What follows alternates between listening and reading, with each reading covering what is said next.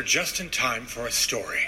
Welcome back, Dreadfuls. You're listening to another episode of Left for Dread, the horror podcast for everyone from newbies to fanatics. We are not a spoiler-free podcast, so make sure you've seen the movie or movies we're talking about before you listen. I'm one of your hosts, Rye. And I'm your other host, Chris. And we are back, and the carnival's in town, and it's also hell. Yay! Hell. And we are joined by two guests who have on here before and some fresh blood. So y'all reintroduce/introduce yourselves. All right. Well, my name is Layla Zarabian, avid fan and fan fiction writer. Hey, what's up? I'm Liv Mamone. I'm a poet, writer, and editor. I'm Craig, or also just go by C. Zuckerwise. I'm a little bit of a writer, and I guess a banker. I don't know. Whatever the fuck I am. Well, welcome. Yes. So today we're continuing the musical stylings of Darren Lynn Bousman with The Devil's Fucking Carnival. And this is also just part of that whole string of beautiful shit that is near and dear to my heart, that now Chris is basically getting inducted into a cult at this point because he's never seen this. I was already part of the cult. Well, that's true. But you had seen Repo. You've never seen Devil's Carnival. So this is a whole other fucking ball This is game. the second cult. One of us. That's a good reference on so many levels. It's kind of like when you're into a band and like first you listen to like the singles and the radio hits, and then you go in and you like do the deep cuts. This is the deep cuts. Like Repo is kind of the one that more people, I'm not going to say most people, but like more people would be familiar with. And then there's like the really hardcore fans are into the Devil's Carnival films, and then we have American Murder Song, which is like the number of people who know it are like getting smaller and smaller, basically. So we're reviewing the Devil's Carnival, which is admittedly my first time watching it. Again, this is a follow-up horror musical, but it's just so much more than that. By Darren Lynn Bousman and Terrence Zudich. Oh, I keep Zudich. Yes. Okay. Thank you. Yes. And it also has a crazy ensemble cast, much like Repo. There's a lot of returning cast members, but you have everyone like Sean Patrick Flannery, Brianna Evigan, Jessica Lodes, Paul Savino, Emily Autumn, Terrence himself as Lucifer. The names go on and on. And so we're going to provide a quick recap about the film, which we did not do last week. We did not do that last week. We really should have. No, we did not do that last week. Okay, yeah, it's okay. We're learning from our mistakes. And also, like every other episode, this is not spoiler free. So if you haven't watched this movie, please pause the podcast right now, watch it. It's only an hour, and then press play. All right, so I'll give the brief description. So, unlike most movies with a spoiler, it actually begins with 3 deaths.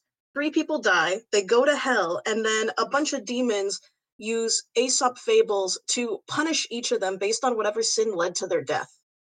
That's the movie. The one that hopefully wanted to be a TV show that never happened. Oh my god, did it really want to be a TV show, Layla? I didn't know that. Well, apparently in the Q&As, they were originally going to be like, yeah, let's just do a bunch of Aesop fables as different episodes, and then the second one happened and clearly went into a new direction, but we'll get to that next. Right, yeah.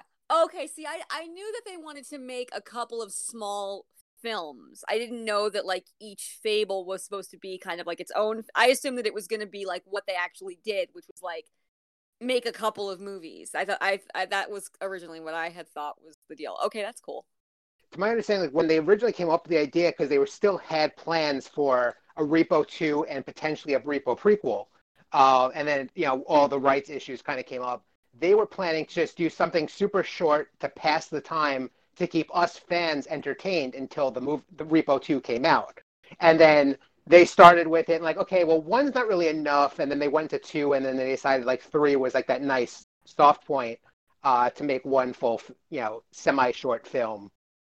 And then it grew from there. And as they were writing the first one, they actually came up with ideas for Carnival 2, which we did get, and 3, which we're still tragically waiting for.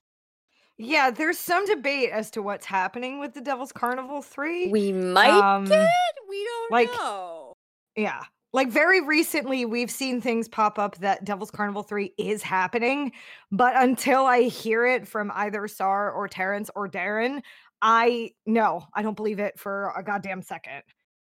He's been wanting the Repo sequel, talk about it for like over a decade now, so it's still hard to tell if it's just wishful thinking or if it's actually a plan in action.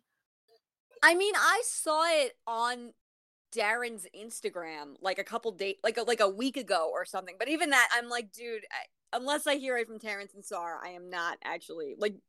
We'll see.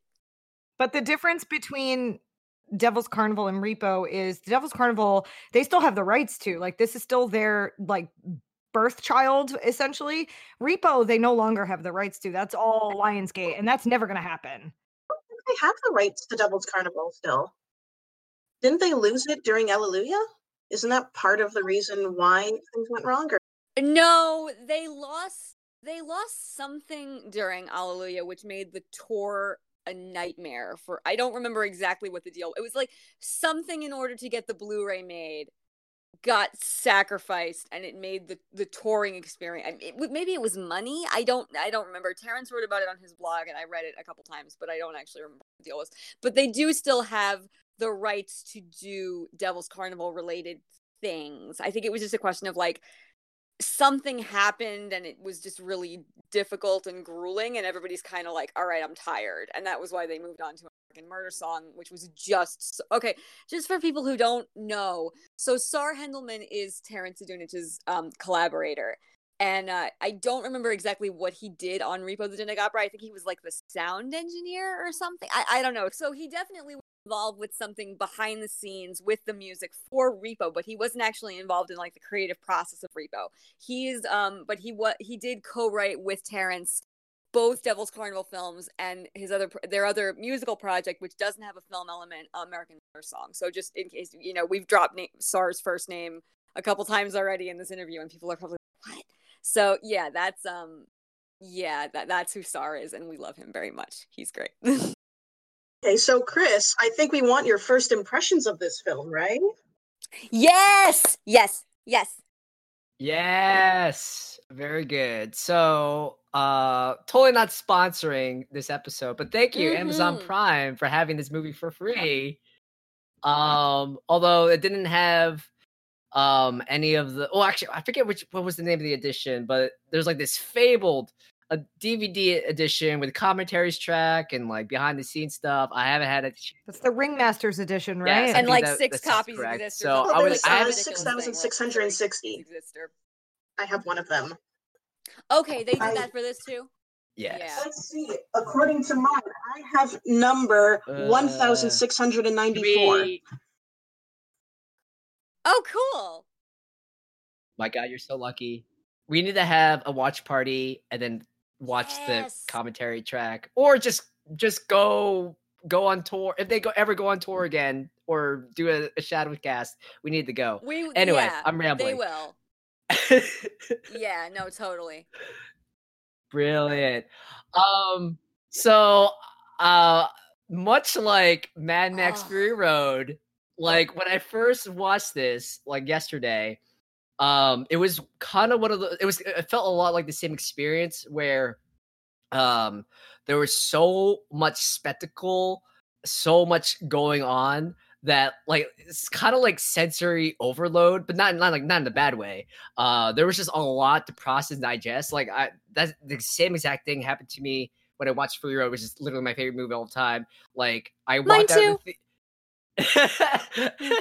yes. So I walked out and I was like, okay, wow. I'm like, it took me like a day to like process it. Then I watched it again and I was like, oh, I yes, this is hitting all these buttons. And then like, I could, so the same thing happened to here where like the costume design was so extra, so gaudy and like so sexy and so horrifying at the same time. And then, the music was like this this amazing cacophony or mixture or blender of like all these different types of styles, and you just had like these these amazing range of talent in terms of acting and choreography and dance and all these kind of art forms. And at the end of it, like I was like, okay, like the credits ended. I stuck around for the quote unquote post credit scene where Jessica Loud's had like a one last musical number. So good. It's So really good. good. So good. And like I knew I liked it. And like I was just letting it soak in. And then when I was doing more additional research for the show, just watching follow-up interviews and behind the scenes and commentary, like just seeing how Darren and Terrence, like their thought process, how they went to the movie, like some of the backstory, things started to click again. Then I started watching the movie again, and it's like, okay, yes, okay. Now I have like this baseline, and yeah, it was. I started to appreciate some of these elements, having more of that context, because obviously you guys have, you all have watched this, consumed this many more times than I have. So I'm still relatively. I feel like I'm jumping into the deep end of the pool.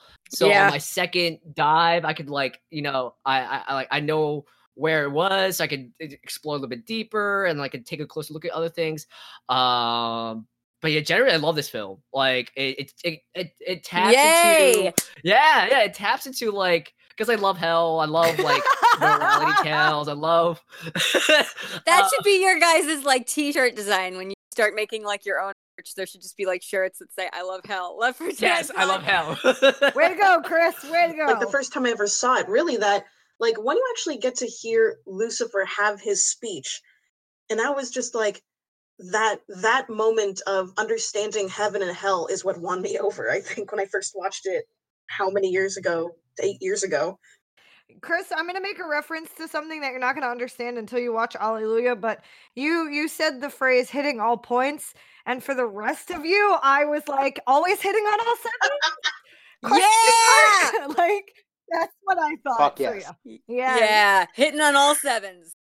So yeah, okay, so this is going back to me being a huge like nerd about so I wouldn't describe myself as religious, but I love like researching and learning about like cosmology, religion, and like especially like what's it called?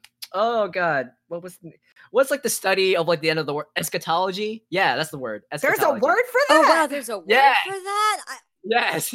So I love that stuff. Like my favorite classes in college was like my intro to theology class or more religious classes, because they were just like it just broadened my imaginations. And then I took a class all about like Faust and just learning all this stuff about like different interpretations of hell and the devil. And I know this is leading into Alleluia, where I mean he said at the end of the film where like, oh yeah, we're gonna teasing like a new war against heaven and hell. And then like a lot of the commentary for this movie, they were saying, oh yeah, the next episode 2 is gonna follow heaven, and with how they described heaven, or how they describe like Paul Sorvino's performance in it, where it's like, well, you can expect like a kind of like older type of music, but once you listen to it, you could see stuff that's fucked up about it in its own way. It's like, oh yes, tell me more how about how screwed up heaven is, because that scratches that liberal arts itch. Oh, he's gonna love Alleluia, guys. Yeah, he's gonna love Alleluia. Yeah, I can't It's wait. gonna be hilarious. Oh my god, yeah. You're in, Chris. You are. Chris, you're in for such a it's treat so next week. good, Chris. Because that is a tour stop I went So on. good. Oh, So really? great. Yeah, I went on an Yeah, Alleluia tour stop, same, and like, yeah. let me fucking tell you again, another story of Ryan like leaving her body upon meeting all of these fucking people.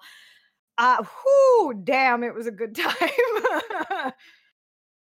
That was actually my first That tour was stop mine, yeah. too, was the Alleluia tour, and that was actually where I met C. So I didn't meet Rye. I didn't get to meet you at the Alleluia tour, but I met a lot of my chosen family, my Terrence Adunich cult family at the first Alleluia tour. So that's going to be a really special episode for all of us.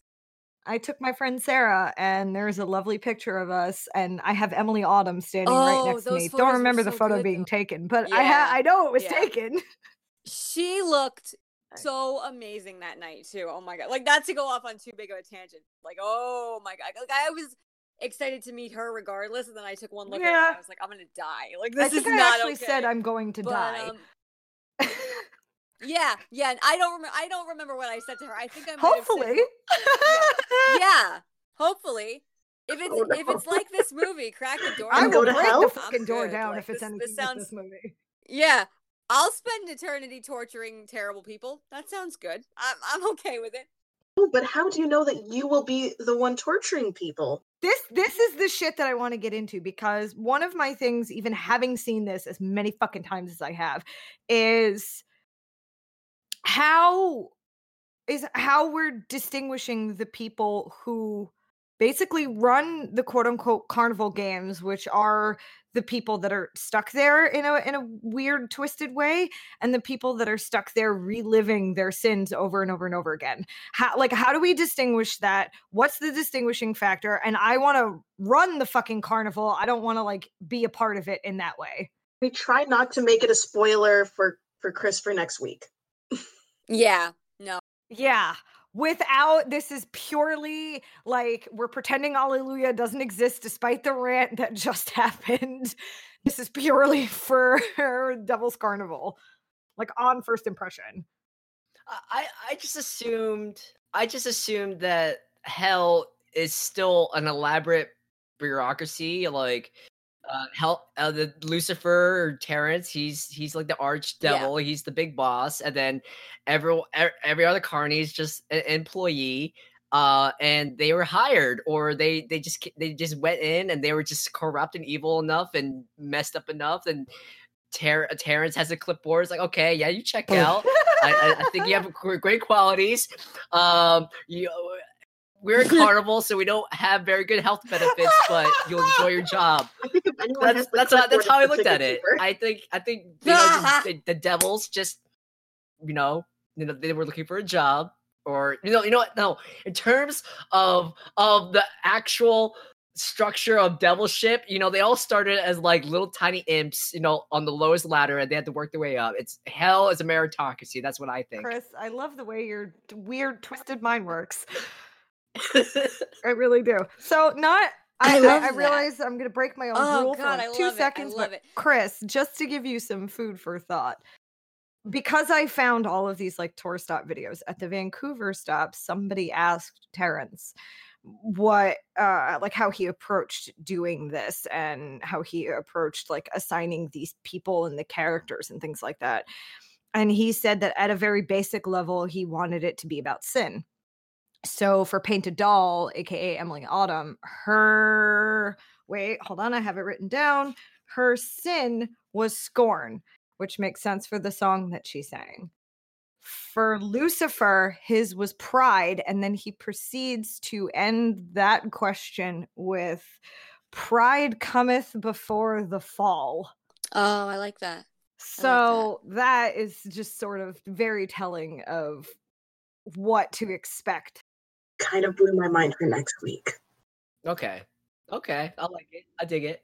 And that's really what sort of kicks all of this off, is each one of these, while Aesop's Fables ties all of this together, it very much, Terrence is right, at its basic level, it's about the sin that got you into hell that we hear not constantly, but being preached about quite a bit, depending on where you live. And you can see that if you look hard enough and really, really dive into all of this. But I love that they didn't just make it strictly about that they then took it one step further and used Aesop's Fables to weave this beautiful story with this awesome fucking music in it. So yeah. I have a question. So, is Aesop Fables like the earliest historically documented use of morality tales? Probably not. I feel like Aesop's probably like hundreds of years old. Well, I wouldn't say oldest, because The Boy Who Cried Wolf is an example of an Aesop fable. There are always these very short stories. Yeah, isn't Dante's Inferno also older than that? Oh fuck. Layla? I don't even know when that was made, so I can't answer that. But he did say some of, but you know, because like for example, the story of Grief and His Due, instead of God, it was Roman, so it was Jupiter as the lead god doling out roles for all the minor gods. So it's probably like that level of old, but I don't quite know the full age, because there are some stories that probably have like Christian gods in them, unless they've been twisted over time. And that's referenced in the musical though too. Like in the song Grief, there is that lyric, you're drowning in the grief of Jupiter's water. And I was always curious about that, because I was always like, why are we bringing Roman gods into it? That's like a whole other set of symbolism, and it's not anywhere else in the text. So that's great. Thank you for clearing that up. Well, I looked up the fable because that was Grief, especially because Sean Patrick Flannery is singing it in the movie. And Liv, I know you don't necessarily like his performance. I do. But I looked up the fable for it, and basically it says that Grief was the last to claim their due after Jupiter was assigning the gods all of their like offerings or privileges. So it was decided that tears shed for the dead would be the price for Grief. So the moral of the fable is, do not mourn too long for the dead, else Grief whose pleasure is such mourning will be cause for fresh tears and more grief. Oh my god. Oh my Right? Oh my god. Sorry, I know. I just had a little orgasm on mic. I apologize, everyone. So I kind of want to take on that point, because it's, you know, Grief will constantly be giving you opportunities. That's actually something I really like about this version of Hell. It's okay, if anyone has ever seen, for example, the TV show Lucifer, there's kind of Ooh, I have not. it's very entertaining and a little bit silly, which kind of fits to this. But I actually find there are certain parallels to both versions of Hell. So in both versions, people don't realize that they're dead.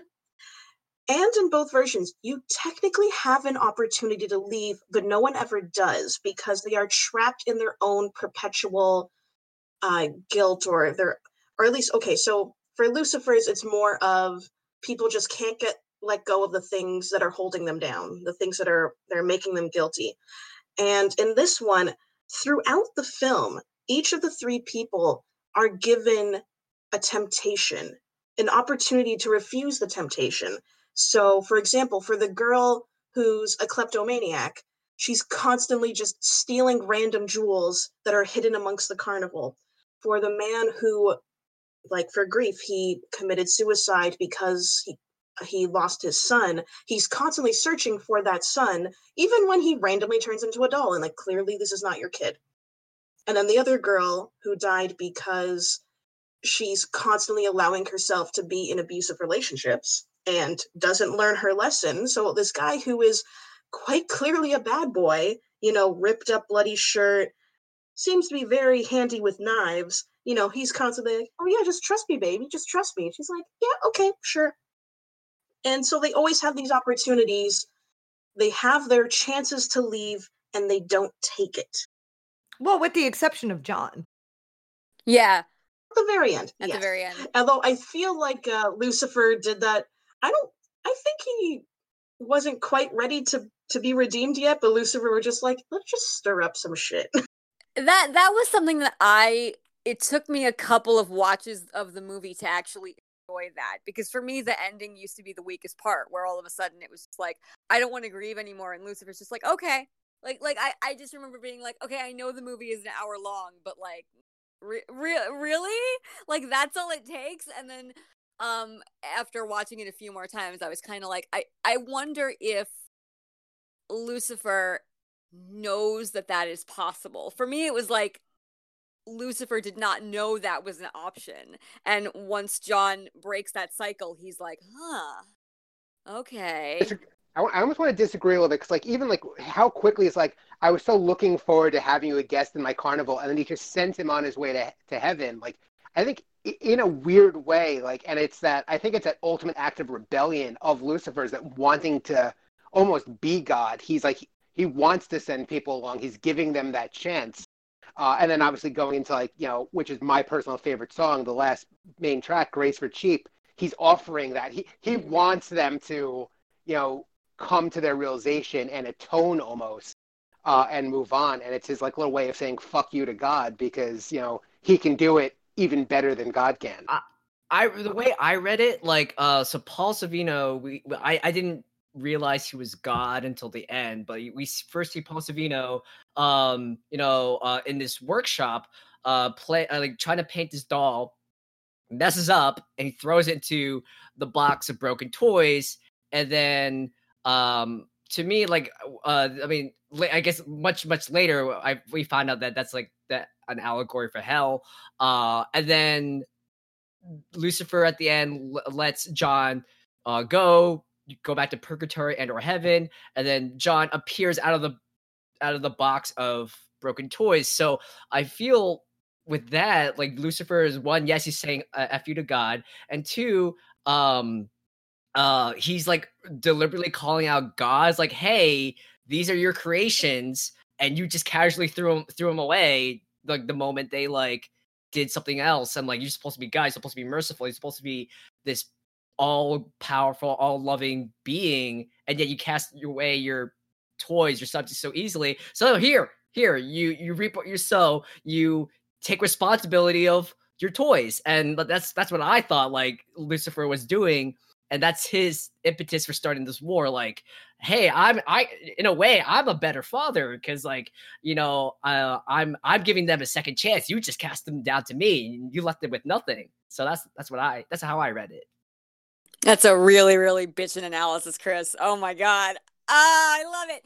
Yeah, no, I can't believe that I blocked this line out after having seen it a million times. But like today when I was watching it for the podcast, I heard for the first time Lucifer's line to John, I'm not in the business of murdering innocent children.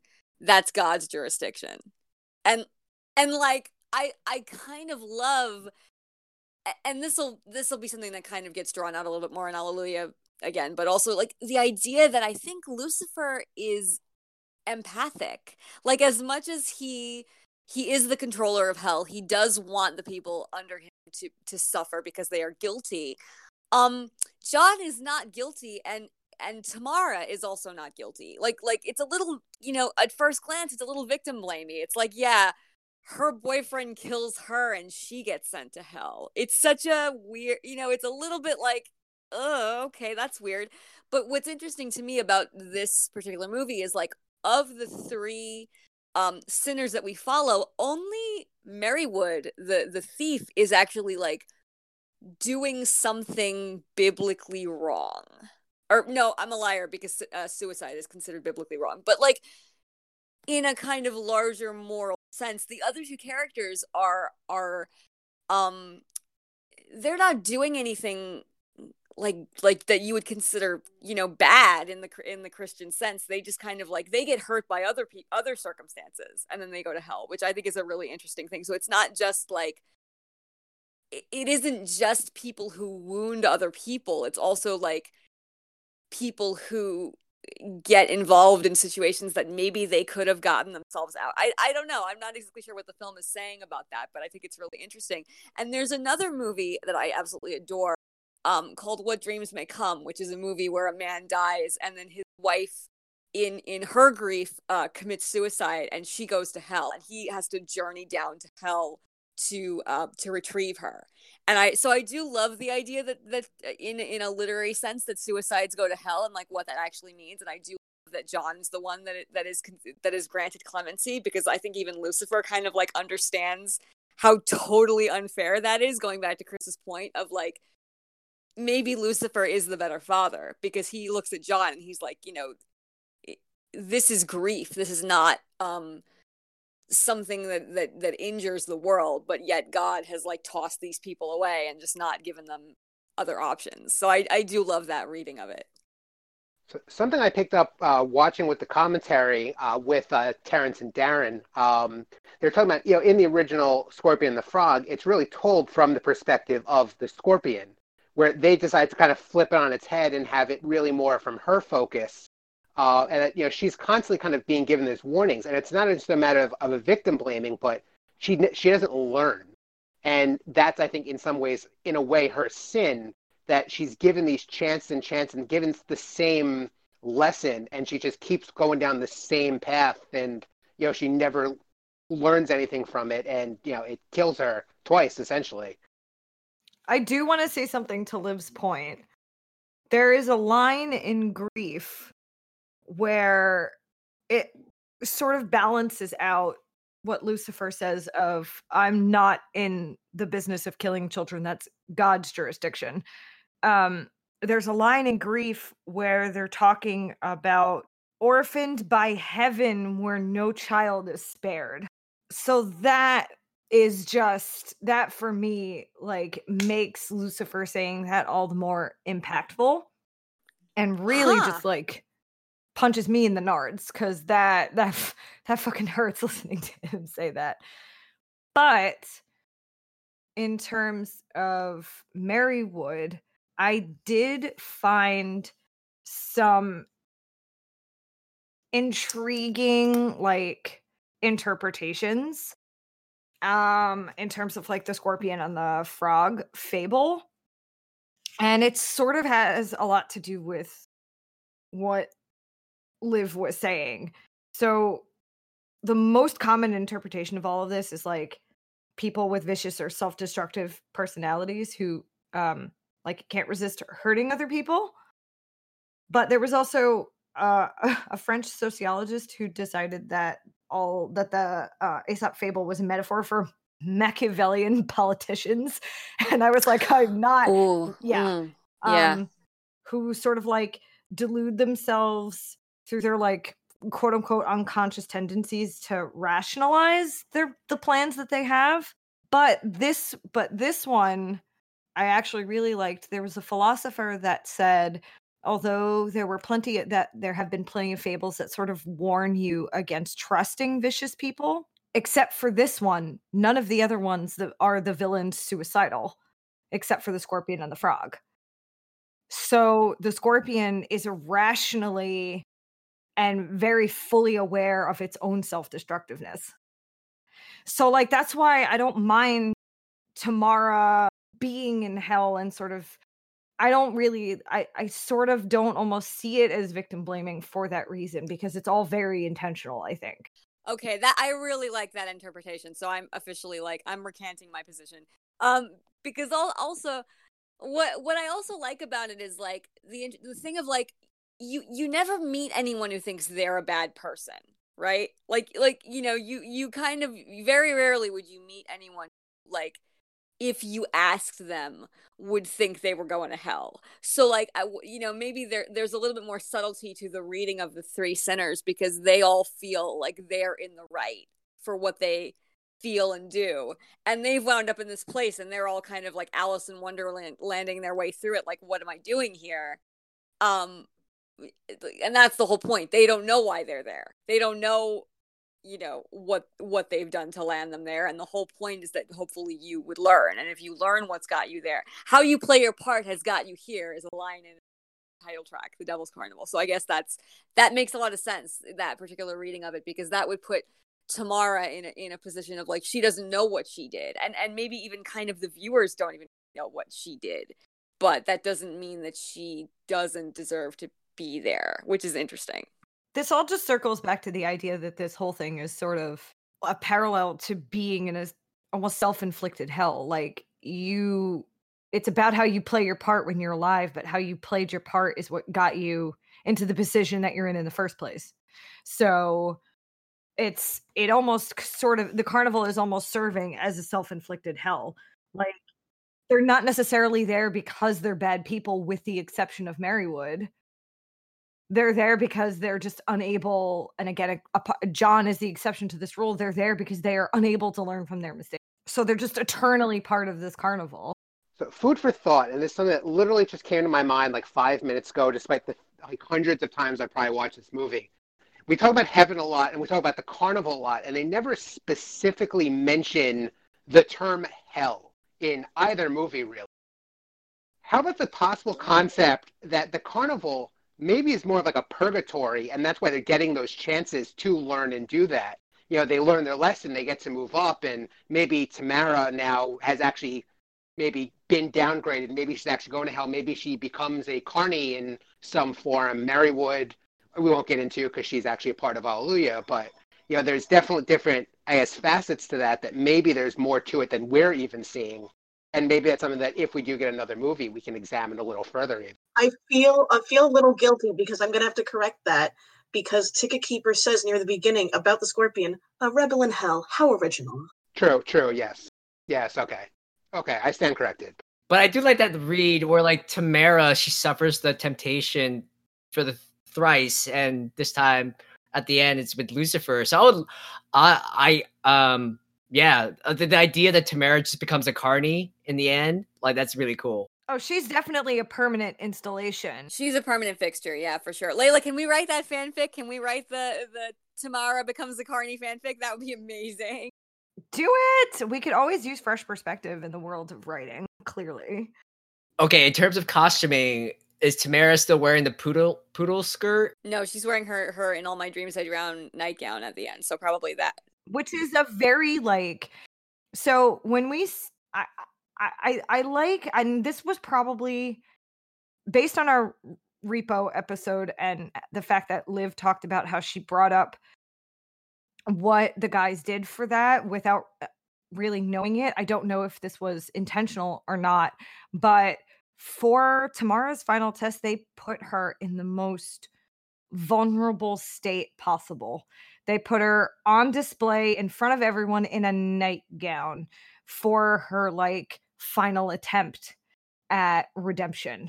And that, I feel like that says a lot. I wonder what would happen if John didn't go that extra step, because even look at Marywood clothes and then she's topless to get whipped. So when you're at your most vulnerable, when you're about to fail, when you're about to fail your tests, you are literally at your most vulnerable in every sense of the word. You are alone, you are undressed, almost quite literally in Marywood's case. And I wonder if that was just sort of something that just happened or how intentional that was.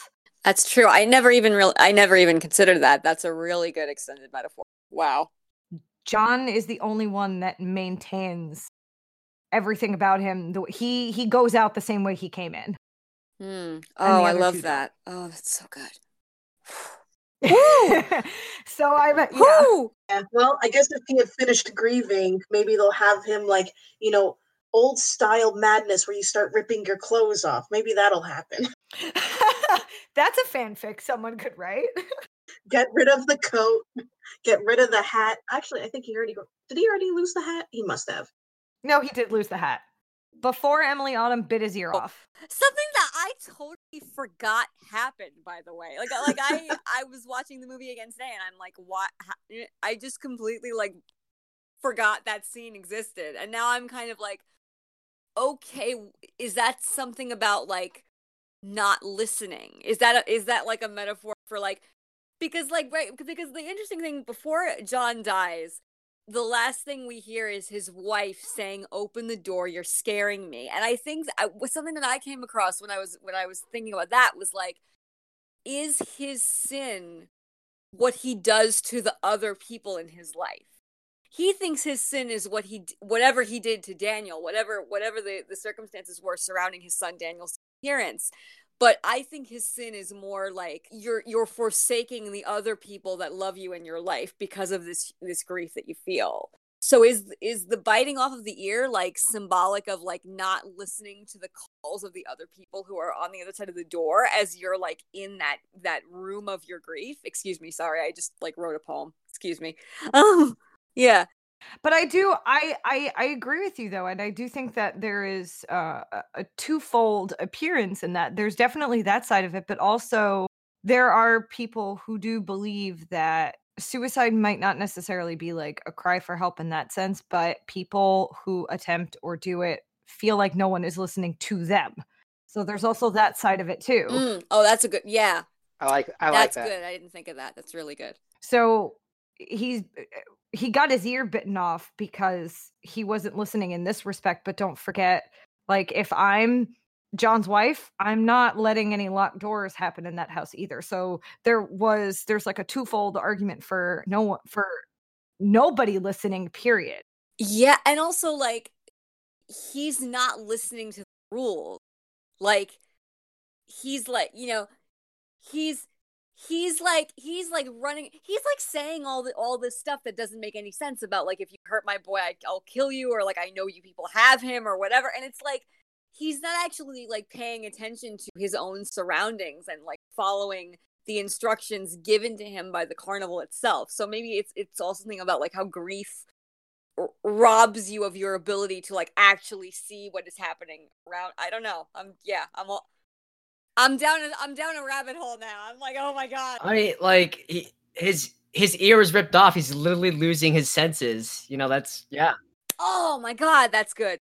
There's also a bit of a flip on that. Just like in that last scene when he's in with Lucifer, and you know he comes in and he sees Daniel, his son, and he hugs him. He said, "What did I tell you? You didn't listen to me. I told you never to run away from me." So like his son kind of did the same thing, and presumably that's probably what led to Daniel's death. But he's kind of falling down and doing the same thing that caused his son to be murdered or die or whatever happened. I don't think we give the guys enough credit sometimes for how deep they do get. Seriously, no. This is definitely the movie of the three of the kind of Terrence Adunich musical oeuvre. This is the one I watch the least often. Like it kind of goes like Alleluia, Repo, and then this is. And I think just because this one is so short, it just never occurs to me to kind of like throw it on in the background like I do with the other two films.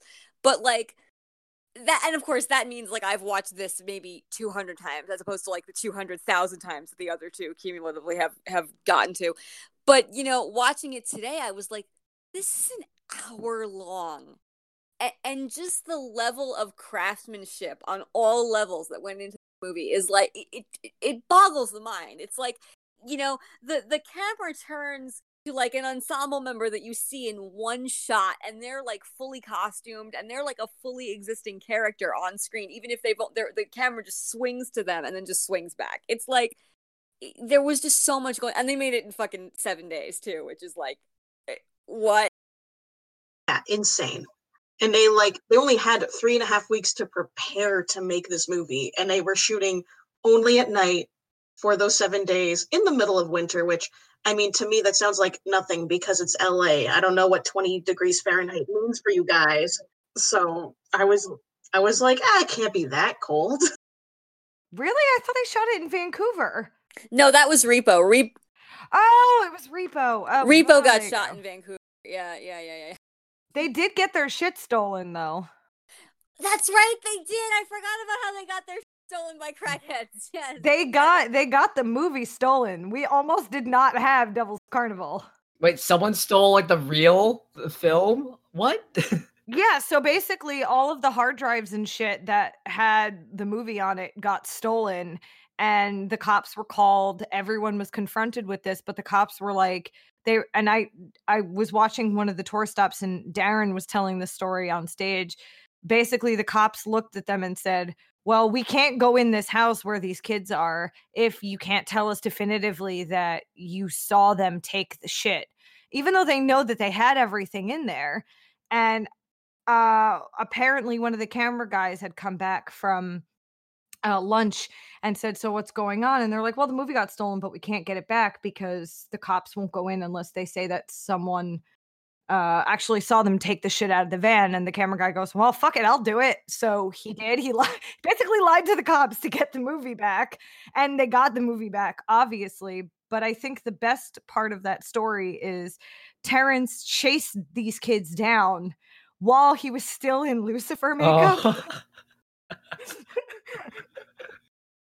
It's like you commit a sin, the devil will literally come after you. So imagine being like an addict and seeing something like that. Like that shit is gonna send you all the way to Narcotics Anonymous. Can you believe being that kid in NA being like, all right, so here was my rock bottom. I literally saw the devil. Like, Jesus Christ. Yeah, I can't even imagine. Like, not only does Lucifer chase you down, he just starts singing like this 7-minute ballad about why stealing is bad, and then you feel, not only do you feel so horribly guilty that you give the film back and you clean up your life. That's my headcanon. But also, like, if you're us, you're like turned on a little bit. No, I turn around and I'm like, take me. Like, who needs the DARE program when you have that? I don't like. Yeah, really. And it's not just Lucifer; it's like clown. It's Jester Lucifer too. It's fucked up. In a bathroom, in like a Hugh Hefner silk bathrobe. So I just thought of something funny, and not sort of a change of topic thing, but I wonder how interesting hell could be, because I decided while rewatching this movie to take a look at some of the 666 rules of hell, and there is some weird shit. Oh yeah, you know they're all there in the end credits though. Not all, but yeah, I looked at a few of them, and there's some of them are silly, because it's things like no crying wolf, shark, or Sasquatch. No ballyhoo because I said so. It actually says because I said so. But then there's weird ones like no watching movies and no switching the batteries on remote controls, which suggests that there are batteries and remote controls in hell. Yeah, I always figured that hell was technologically up, though, because again, this is getting into Alleluia, but Alleluia has a very kind of like slightly like I don't want to say ancient, but slightly like their technology is not up to snuff. They're still using dictaphone. Like, you know, they're kind of not quite up. And I always got the sense that hell was a little bit more like, if heaven is kind of a 30s, 40s deal, hell is more of like a 50s sort of a situation. So like they're a little bit more technologically advanced. But that was just, you know, from what, like a couple of little things from the production design and stuff. But yeah. I mean, movies did come out probably, like, movies did exist in the starting in, like, well, they had, like, silent films and stuff in the 30s, right? So, yeah, I guess they just wanted to make a rule for that for some reason. On a larger scale, though, I love that one of the things I really enjoyed thinking about that was, like, I love that hell, there are rules, but they're kind of based on bullshit. Like, they're based on nonsense. Like, and if you think about, for me, I'm a lapsed Catholic, so movie, like it definitely tickles the let's trash talk God, you know, pleasure center of my brain. It's definitely like something that I love. But like I think that there is some sort of commentary in that on how religion is based on rules that don't necessarily make sense for like actual lived experience. And so when Lucifer says, I am the excuse you give when you cannot follow the rules, I think that ties back into what we were saying about Lucifer having slightly more empathy than God, and like being able to understand the real challenges of being human better than God. But there are also like these nonsense rules that govern the world of the carnival, which ostensibly like would have been created by God, maybe. Somebody refresh me theologically. Like, you know, if God created everything, wouldn't God have also created hell? Yes. The paradox. I mean, technically he did, because in that sense he kicked Lucifer out of heaven. So and then there was hell. He had to have a place to put him, right? I mean, I don't know. Either he had a place to put him, or the idea or the whole thing of God kicking Lucifer out of heaven then sort of like jumped hell, because when Lucifer landed, he made hell. Either way, God's responsible.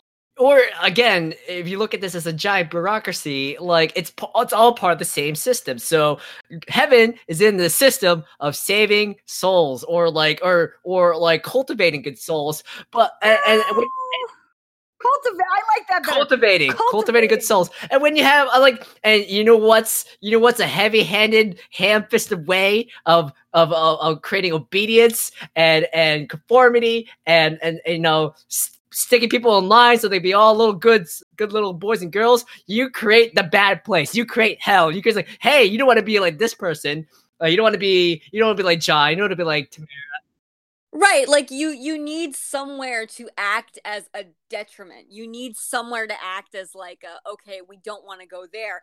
And it also it does give the impression that and I always wondered this kind of on a larger scale in terms of religion and how it's like technically Lucifer does still work for God.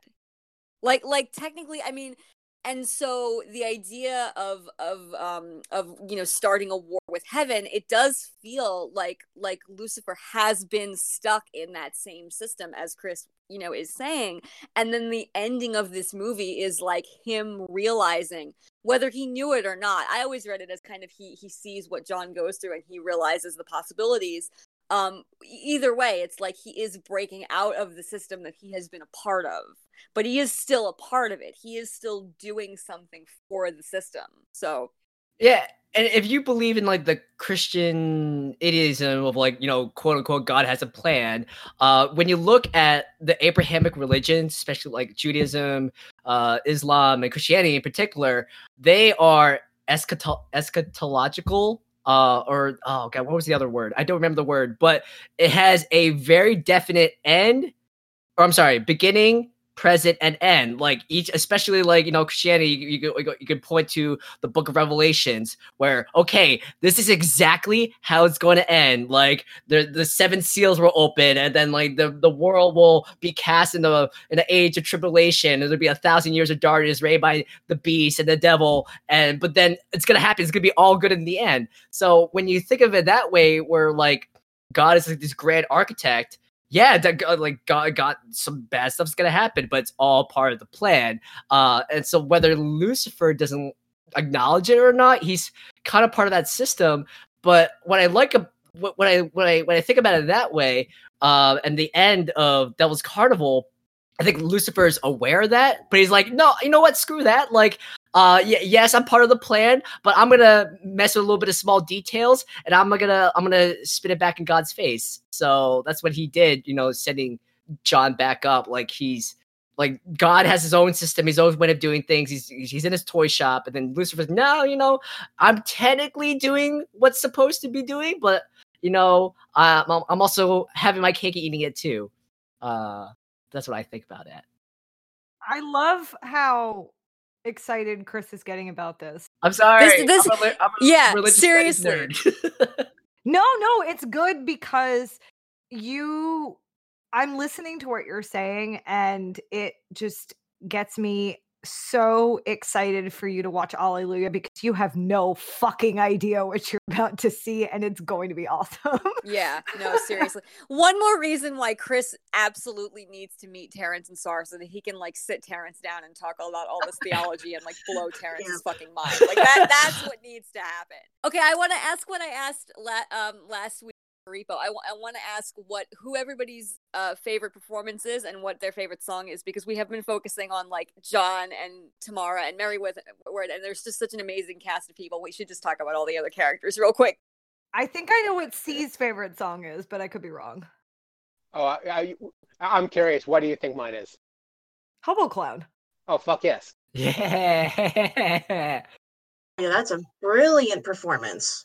Ivan Mooney from Five Finger Death Punch. I would have never guessed. Oh my god, that baritone. That final note, that final note that goes up a little bit. Oh my god.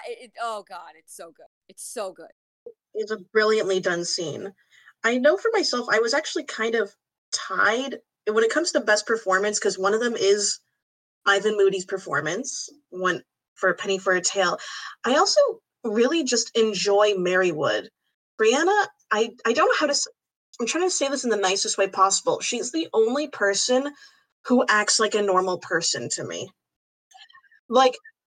She gets frustrated with the hobo clown. It's just fetch me a supervisor. What are you doing? Whereas John, and Liv will hopefully understand this, but I actually get really confused by his performance. He's always hunched, like his shoulder muscles must be awful at this point.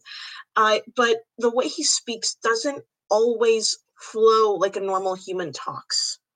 Whereas for Mary Wood, I can see this person existing. It makes sense to me. And it's funny because she really got hired very last minute. Like, she got a phone call saying, they're being like, hey, you want to come to my house? We're in the middle of recording songs. You're going to record a song and then you're going to be in a movie. And she just did it. And yet she, oddly enough, had the best performance in the whole film. She also has a really, really fascinating voice to listen to. When you listen to Beautiful Stranger, there's just something about the combination of the high and the raspy in her voice is just really, really, really fascinating to keep listening to. So yeah, that's a really good performance. And I love, like, even from watching on the commentary, like, she showed up for her first day filming, like, okay, we're going to do this scene, you're going to be topless, and she was just like, apparently, like, okay, no problem, and just, like, stripped. Like, no one is even, like, fully ready for it. She's like, all right, fine, I'm naked. And, like, apparently everyone was, like, running to watch this performance, like, so, like, impromptu. What I think, just, like, background stuff about all of this that I just think is fun is, right before that scene, right before Mary Wood gets whipped, you have the Kiss the Girls scene where in a movie where you have a week to shoot this, Alexa Vega broke her wrist and didn't tell anybody for 3 days during Kiss the Girls because she didn't want to delay the week-long production. Like, you can also, like, you see it happen. Like, I know where it is, so I see it every time. And I think, like, off mic, when we were talking in the private chat, I was like, I'm about to watch Alexa Vega break her wrist. Okay, you need to show me. You need to, like, I need to come to your house and, like, I need the exact scene, the exact frame. I'm curious. I'm actually curious about this because I was watching the commentary today. They had the Repo reunion commentary. So it was Terrence Darren, Bill Moseley, Ogre, Alexa Vega. And it was during The Devil's Carnival, like the intro song, and she says in the commentary, and I just broke my wrist. So now I'm confused because, yeah, I saw that part in Kiss the Girls. I was like, okay, she just broke her wrist. But then I watched that commentary. I was like, wait, I thought she broke her wrist later. So I don't know. Now I'm confused. I mean, it's possible that she doesn't remember exactly because, you know, you don't shoot things in order. They probably were all on a lot of caffeine, having shot it in 70. You know, like, it's possible that she doesn't remember exactly what it was. I have another fun thing for Alexa Vega that I thought was hilarious because I was bored and it's a short movie, so I watched all 3 commentaries. So I listened to that Repo reunion tour, and Alexa Vega talks about how she actually worked with Sean Patrick Flanery, I hope that's how you pronounce his name, like many years ago when she was a young child. And so for her, it was weird because she totally had a crush on him. So seeing him as an adult, it was a little awkward, but I'm going to make this better. I then watched the other commentary where he is doing a commentary with Emily Autumn, Mark Center, and Brianna Evigan. And he talks about how, you know, it's weird because I worked with Alexa years ago and, you know, we kind of developed like a father-daughter relationship. So it's weird seeing her now as an adult. And I'm like, oh no, yeah, you two should not have, I hope you don't listen to each other on these commentaries. Oh God, it's worse. It's worse. And also, Mark Center and Emily Autumn met on this movie and and I think are married now, or if they're not married, they're engaged. They're engaged. Okay. Yeah. And she bit his lip during that scene, and then that was it. Oh my God. I mean, you know what? Fair to Mark Center, quite frankly. It's like, yeah, no, that makes perfect sense to me too, bro. But he is actually, they're so sweet together. They're adorable. When I went to the Alleluia tour, Mark Center stood outside with me for I think like a half an hour and just talked to me about how great he thinks Emily Autumn is, and like played me like a demo of one of her newest songs on his phone. Like, he was just so excited to be with her. It was so cute. And now she lives in New York, which makes me doubly happy. She does, yeah. Every time she posts on Instagram, and it's like, I know that place. I've been there. If I ever saw her in the wild, I think I would shit my pants. The other night she was at Phantom of the Opera, and I couldn't handle it. My like theater heart was just not ready to cope with those images. My favorite thing about them as a couple is that all these years later, now, it's 8 years since this movie was filmed, and every time she posts anything about him, she still calls him Scorps. I know, it's so cute. That's so sweet. I love Scorps. It's so cute. I adore it. Rye, what's your favorite song and performance? Ah, fuck. See, this is hard because Repo, I definitely have a favorite, as we all know. But for Devil's Carnival, it's very hard for me because I, with a huge obvious bias, just want to say anytime Terrence opens his mouth, whatever he's singing, favorite thing in the world. But there are so many other talented voices that are in this film, and I think if I'm going to put my obvious bias aside, I think it has to be this ridiculous three-way tie, which also comes up with like which also like compromises like most of the movie, but it has to be this like ridiculous three-way tie between Grief, Prick, and Penny Fairtail. Because even though I love listening to Brianna sing with Ogre or as the twin, because her in the twins outfit is just aces, but it's a great song and I love listening to it, but it's not my favorite performance. It's this really weird three-way tie, definitely, between Grief, Prick Goes the Scorpion's Tail, and Penny Fairtail. I think Grief is low-key the best song in the first movie, and like I didn't know because I hate Sean Patrick Flannery's performance in that song so much that like so I heard a video of Sar Hendelman doing it himself at one of the early con performances for the movie, and I remember like calling up my best friend and being like, "Oh my god, this is a beautiful song," and I had no idea. But you know what? As I was watching it today, I actually realized that I don't think it's all down to Sean Patrick Flannery. I think it's like I do think that his performance is weird. I think that the sinister way that he is singing the song actually doesn't jive with the grieving father that we are supposed to be seeing, but also like a lot of it I think is technical, and I don't know anything kind of thing. So like I'm totally talking out of my ass, but like the lip sync is off and the editing is weird. Like there are a couple moments where like he's singing and his mouth isn't moving. Like I think part of it is that too, where I'm just like I don't get it, and I also don't get like he sounds more like the way Lucifer also is singing his part in that song, and I feel like they should have really, really different emotional centers. And Sean Patrick Flannery sounds so sinister in the way he's hitting those notes that I just don't. The song just doesn't jive for me at all. But then when I actually like sat down and listened to the lyrics, I was, oh my god, this is gorgeous. Like for me, I can't get over like the I don't want to say like the improvement, but like how different Repo is lyrically from Devil's Carnival. Like I'm a poet, so for me the lyrics are everything and they're the most important thing. And for Repo, the lyrics are serviceable because you have to tell a story. That's what they do. That's what their function is. This is like I could sit down and read these songs like poems. Like I could sit down and like go through every line of the songs and be like, okay, what kind of symbolism have we got going on here, and what's that double meaning and stuff. And I think that Grief is just really good for that. That said, it is not my favorite song. It's definitely not my favorite performance. I fucking hate that performance. No diss to Sean Patrick Flannery, because I do love him. Boondock Saints forever, but like, yeah, I can't with. But I think, and I agree, Rye. My favorite song really shifts given on like what mood I'm in, because I think all the songs are so incredible. It's really hard to like, this is my solid favorite. It does shift around a lot, but I do think that mine is Grace for Sale.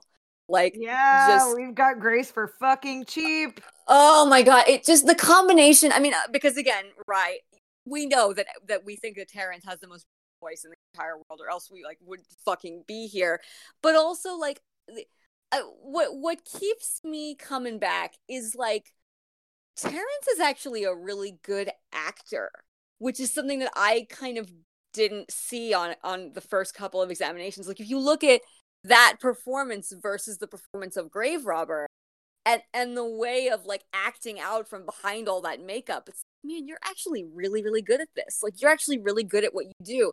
And just the lyrics of that song, again, I could just sit down and dissect them. I just love them so much. And I just think that there's not a single word wasted.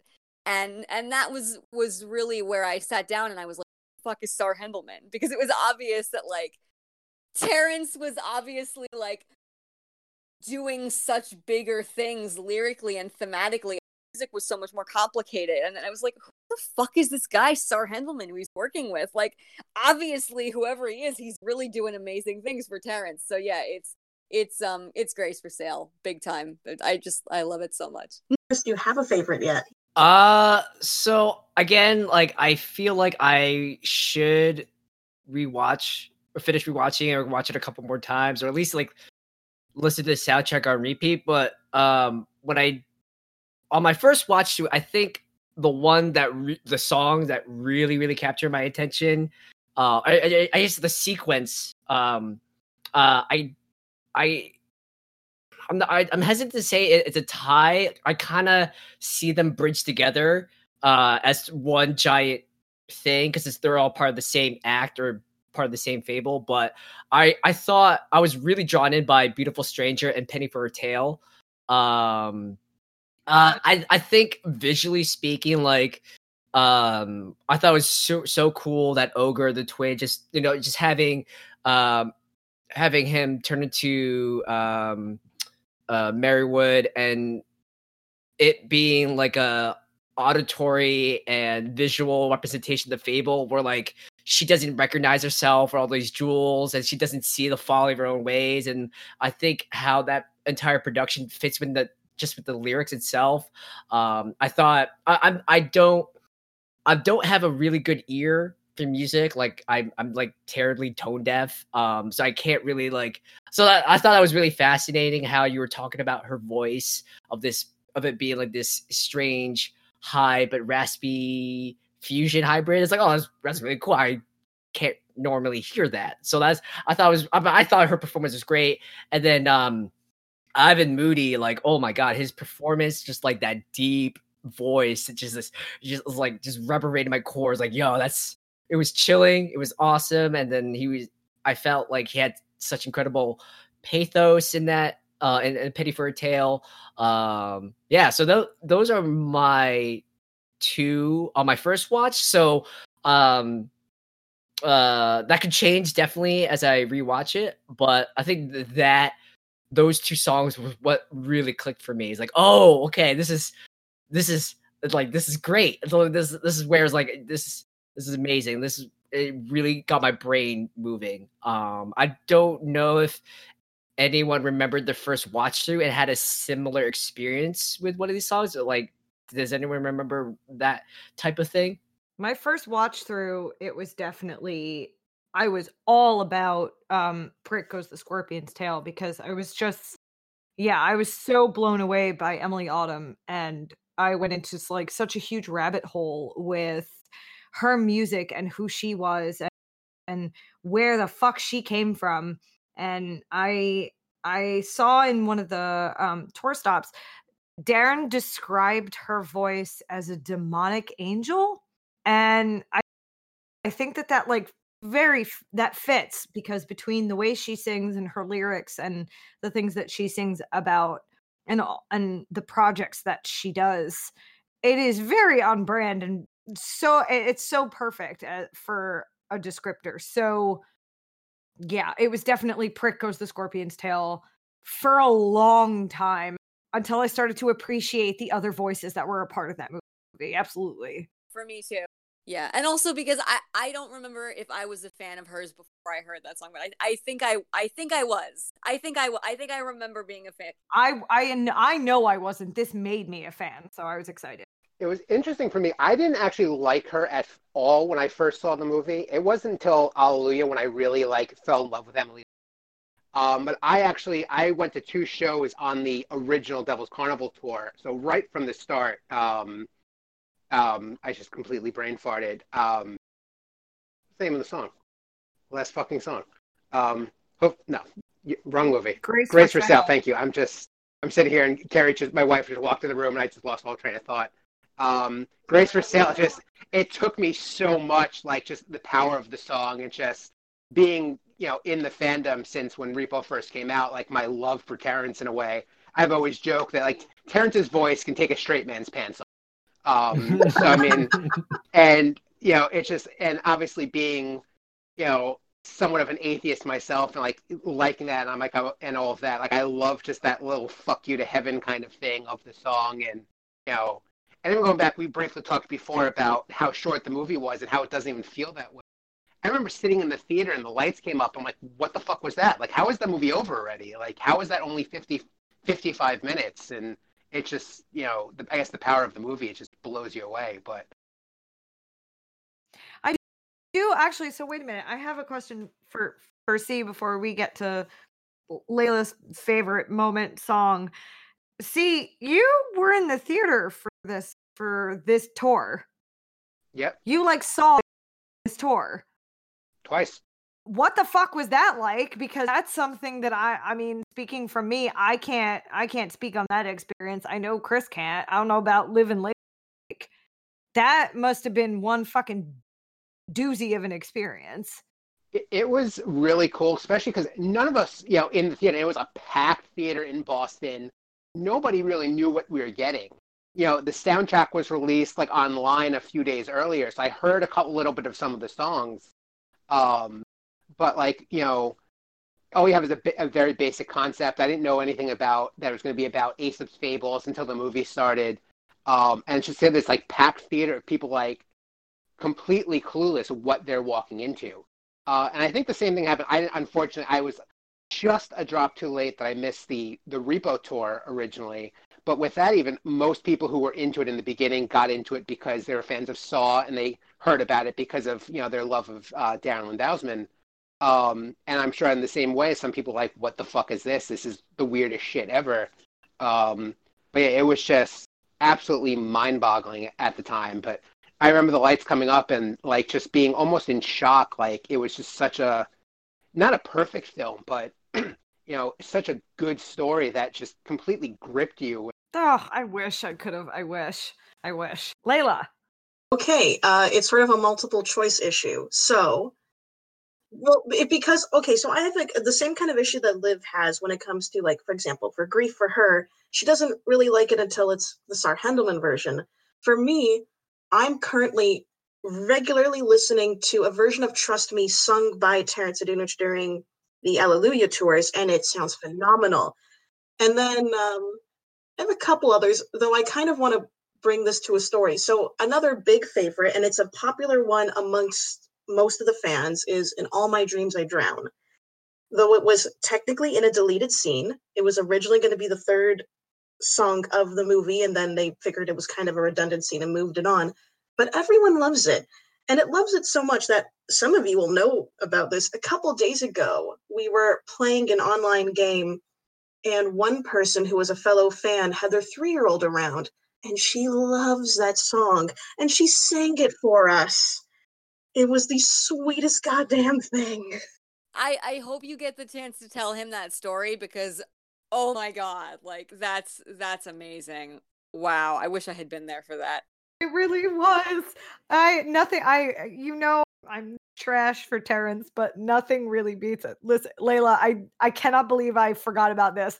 Nothing beats listening to a goddamn 3-year-old singing In All My Dreams I Drown. It was the cutest fucking thing I've ever heard. So sweet. And it's, the funny thing is that, we listen to these strange, morbid songs, and then I end up just adopting them. Like, even when I have my niece around, I'll sing her that one, or like Wake Up or Lullaby from American Murder Song, and just, let's indoctrinate the little baby goths early. In many ways, that works as well with In All My Dreams I Drown, because when you think about it, especially in comparison to like the lullabies we grew up listening to, they're kind of fucked up. They are in the long run of them. And, in All My Dreams I Drown fits that theme so perfectly. It is kind of a lullaby in a way. So like hearing a 3-year-old sing it, like we would have sung, Rockabye Baby when we were that age or something. It's, really a nice, turnaround and kind of passing the torch in a way.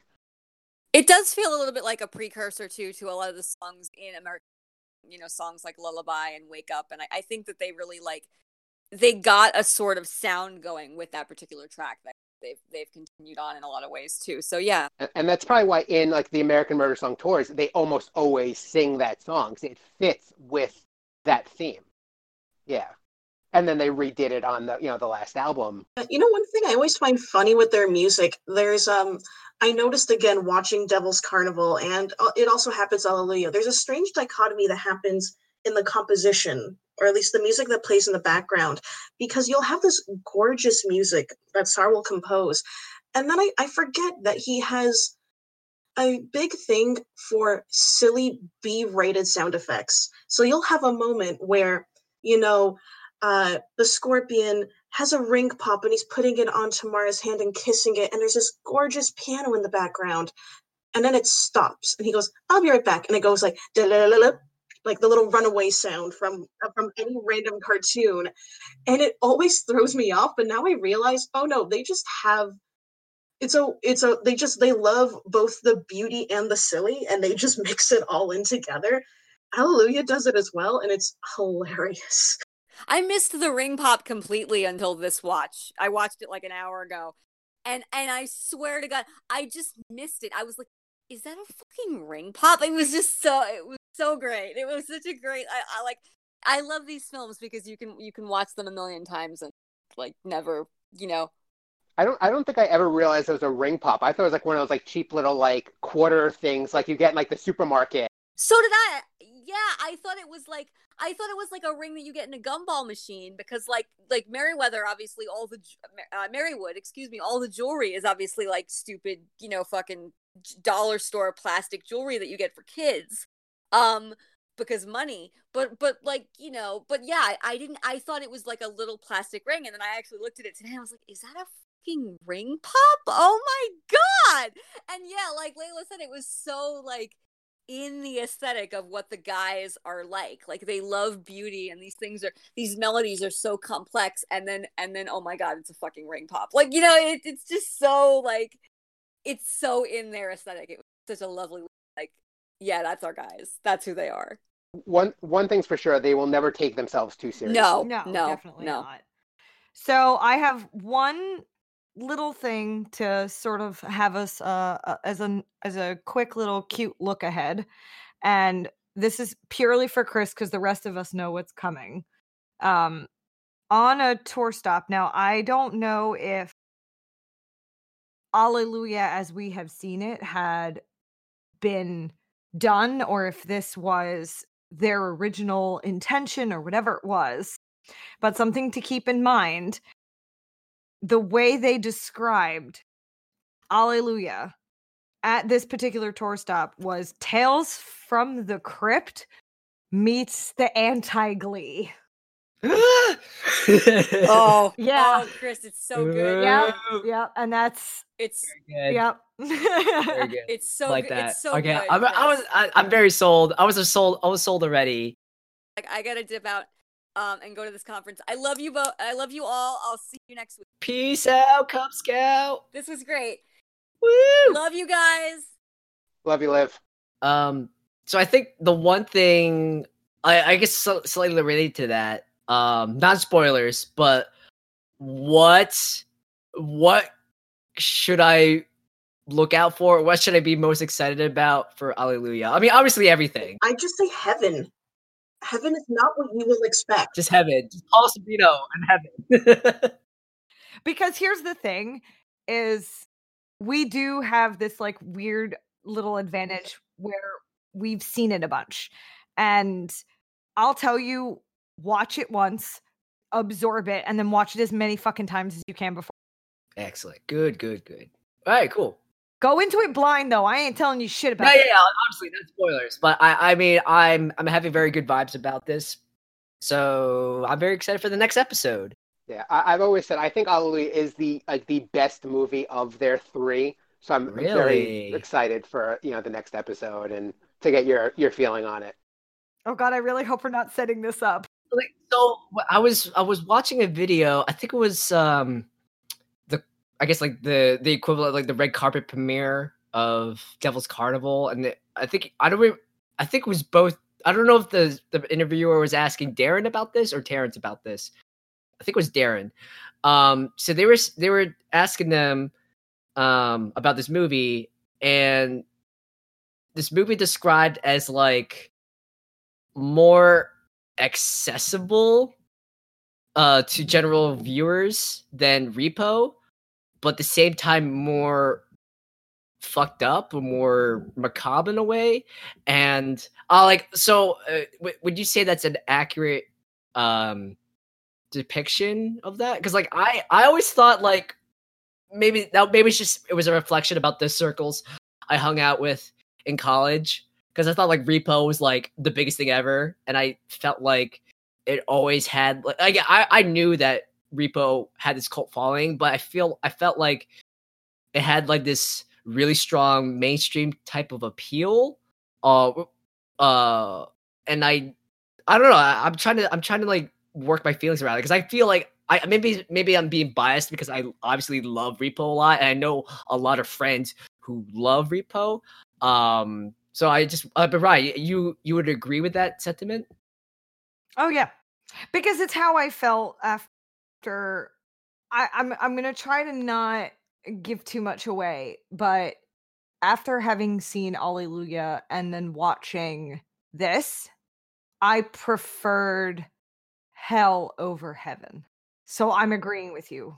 I do think it's more macabre. In a scenario where you'd rather go to hell than go to heaven, that must say something. Would you say that's the same in relation to like Repo? Like, do you think this? Do you think like Devil's Carnival compared to Repo, like is Devil's Carnival more accessible, relatable, or is it just because that's how they were describing? I don't know. They were originally comparing like the access points between Repo and Devil's Carnival, and I thought like, well, I felt like Repo hit a lot of boxes in terms of genres. Like there was cyberpunk and sci-fi and dystopia and schlock and horror. So I thought there was more avenues for people to get into the fandom through Repo. But with Devil's Carnival, like I feel like it does with much broader topics that have been like the big questions that people have been philosophizing about for like decades, like hell or morality, or like fables and like redefining or rehashing this oral tradition, like in a new, weird, kishy, and fun, bizarre way. And I still haven't seen Alleluia, but I'm just trying to think like what is a more just for someone like me, or if you're trying to corrupt a new soul, would Repo be more accessible, or like would Devil's Carnival be more accessible? I mean, or are they too disparate? I just think that they're sort of almost incomparable in that sense, because I think they each offer something different. Like we had a whole conversation with Liv about Repo and what that does for an entire community that was unintentional, people that created it. So I think there's that level of accessibility. I do think that there is something different for everyone. So like I said, I just don't think that in terms of that they're comparable, because they're all so beautifully done in their own right, and they have something for everyone, again, in their own right, I think. I kind of struggle with that question, actually, because in my mind, the atmosphere of Devil's Carnival and the atmosphere of Alleluia are two very different things. So when you're asking, like, how is it emotionally accessible? To me, Alleluia is, but Devil's Carnival not quite as much. So I don't really know how to answer that question. There's two very different atmospheres going on. The reasons I relate to Alleluia are so different compared to the reasons I like Devil's Carnival. So maybe we circle back to this like after Alleluia ? When Chris has seen it, and we can, yeah. So we're issuing a recess on this issue. Yes. We We are issuing a recess on that question. To kind of throw, I guess, my 2 cents in that, and agreeing with the rest of you, like they are so vastly different. Where like Repo, it's a little convoluted at times in the plot, and you can put it in that same idea as like a Rocky Horror, that it's a fun goth cult thing. And Liv always says it best, and I think one of you repeated it last week. It's trash, but it's our trash. It's like it's not. It was Liv. Yeah. Where with these two movies, there's more of a really solid plot. You get from point A to point B to point C, and et cetera, et cetera. And especially not going into things like I don't even want you to know the cast of this next movie. It's got a little bit more mainstream. But this is the kind of movie that, in a way, if this was a Hollywood picture that was funded by, let's say, Lionsgate, Universal, Paramount, whoever the fuck, this would be, I think, have that potential of reaching more people. So in your comment about accessibility, like I think some people would appreciate Hallelujah as a whole more than, let's say, Repo or even The Devil's Carnival, just because it's a much bigger picture of it. Interesting. I'm looking forward to it. It's very good. Great. Well, I think we covered so much great points throughout this episode. Let's wrap it up with ratings. I would say 6 out of 5 damn souls. That's what I would give it. This is very, I really appreciate, having like these dialogues, because it just gives a really articulate way of like processing and digesting what I know I like about the film, but I don't know why I like it as much as I do. And like just everyone giving these points of analyses, and everyone having like their own POVs and own quirks. Like for me, like I love theology, so that's like the main crux of what I enjoyed about this film. But like people are coming at this like, oh, I have like a really big background in music and sociology or LGBT stuff, and it's like this is like I love all these background context that we feed into it, and it's just like this, like just talking about this is really cool, really exciting. So I really can't wait for Hallelujah so we can talk more about this kind of stuff. I mean, Chris, I'm gonna give it the same as you, which totally not biased at all, because I haven't seen this 65 million times. So that's it. Yeah. Only 65 million. I'm sure it's more than that. I'm sure it's more like 666. See, Layla. All right, I'll give it 9 carnies out of 10. Wait, did the other carny die? What happened? No, he went to wait, heaven, the other remember? carny is did they go up to heaven? You know what it is? At the beginning, there are just way too many times a new person says hello. As soon as that ends, I'm like, all right, this movie can start. I guess I'll give this movie 2 pennies face up there. Yes, very good. Okay, well, on that note, thank you for listening to another episode of Left 4 Dead. Please don't forget to rate, review, and subscribe. Everything helps. You can listen to us on iTunes, Google Play, Stitcher, SoundCloud, and Spotify every Friday. You can follow us on Twitter and Instagram at Left 4 Dead Pod. You can find us on Facebook, and you can check us out on our website at leftfordread.com. And again, next week we are reviewing the follow-up. So Hallelujah, The Devil's Carnival. We're super excited. So make sure. Chris is super excited. Yes, I am extra excited. Not gonna bury that lead. Or I am burying that lead. However that goes. So make sure you watch the movie. That's also free on Prime. So again, we're not sponsored, but thanks, Prime. So do your homework, study up, and stay tuned or get excited, because we're gonna have all of our lovely guests back, and we're just gonna cap it off with one giant grand finale, and it's gonna be great.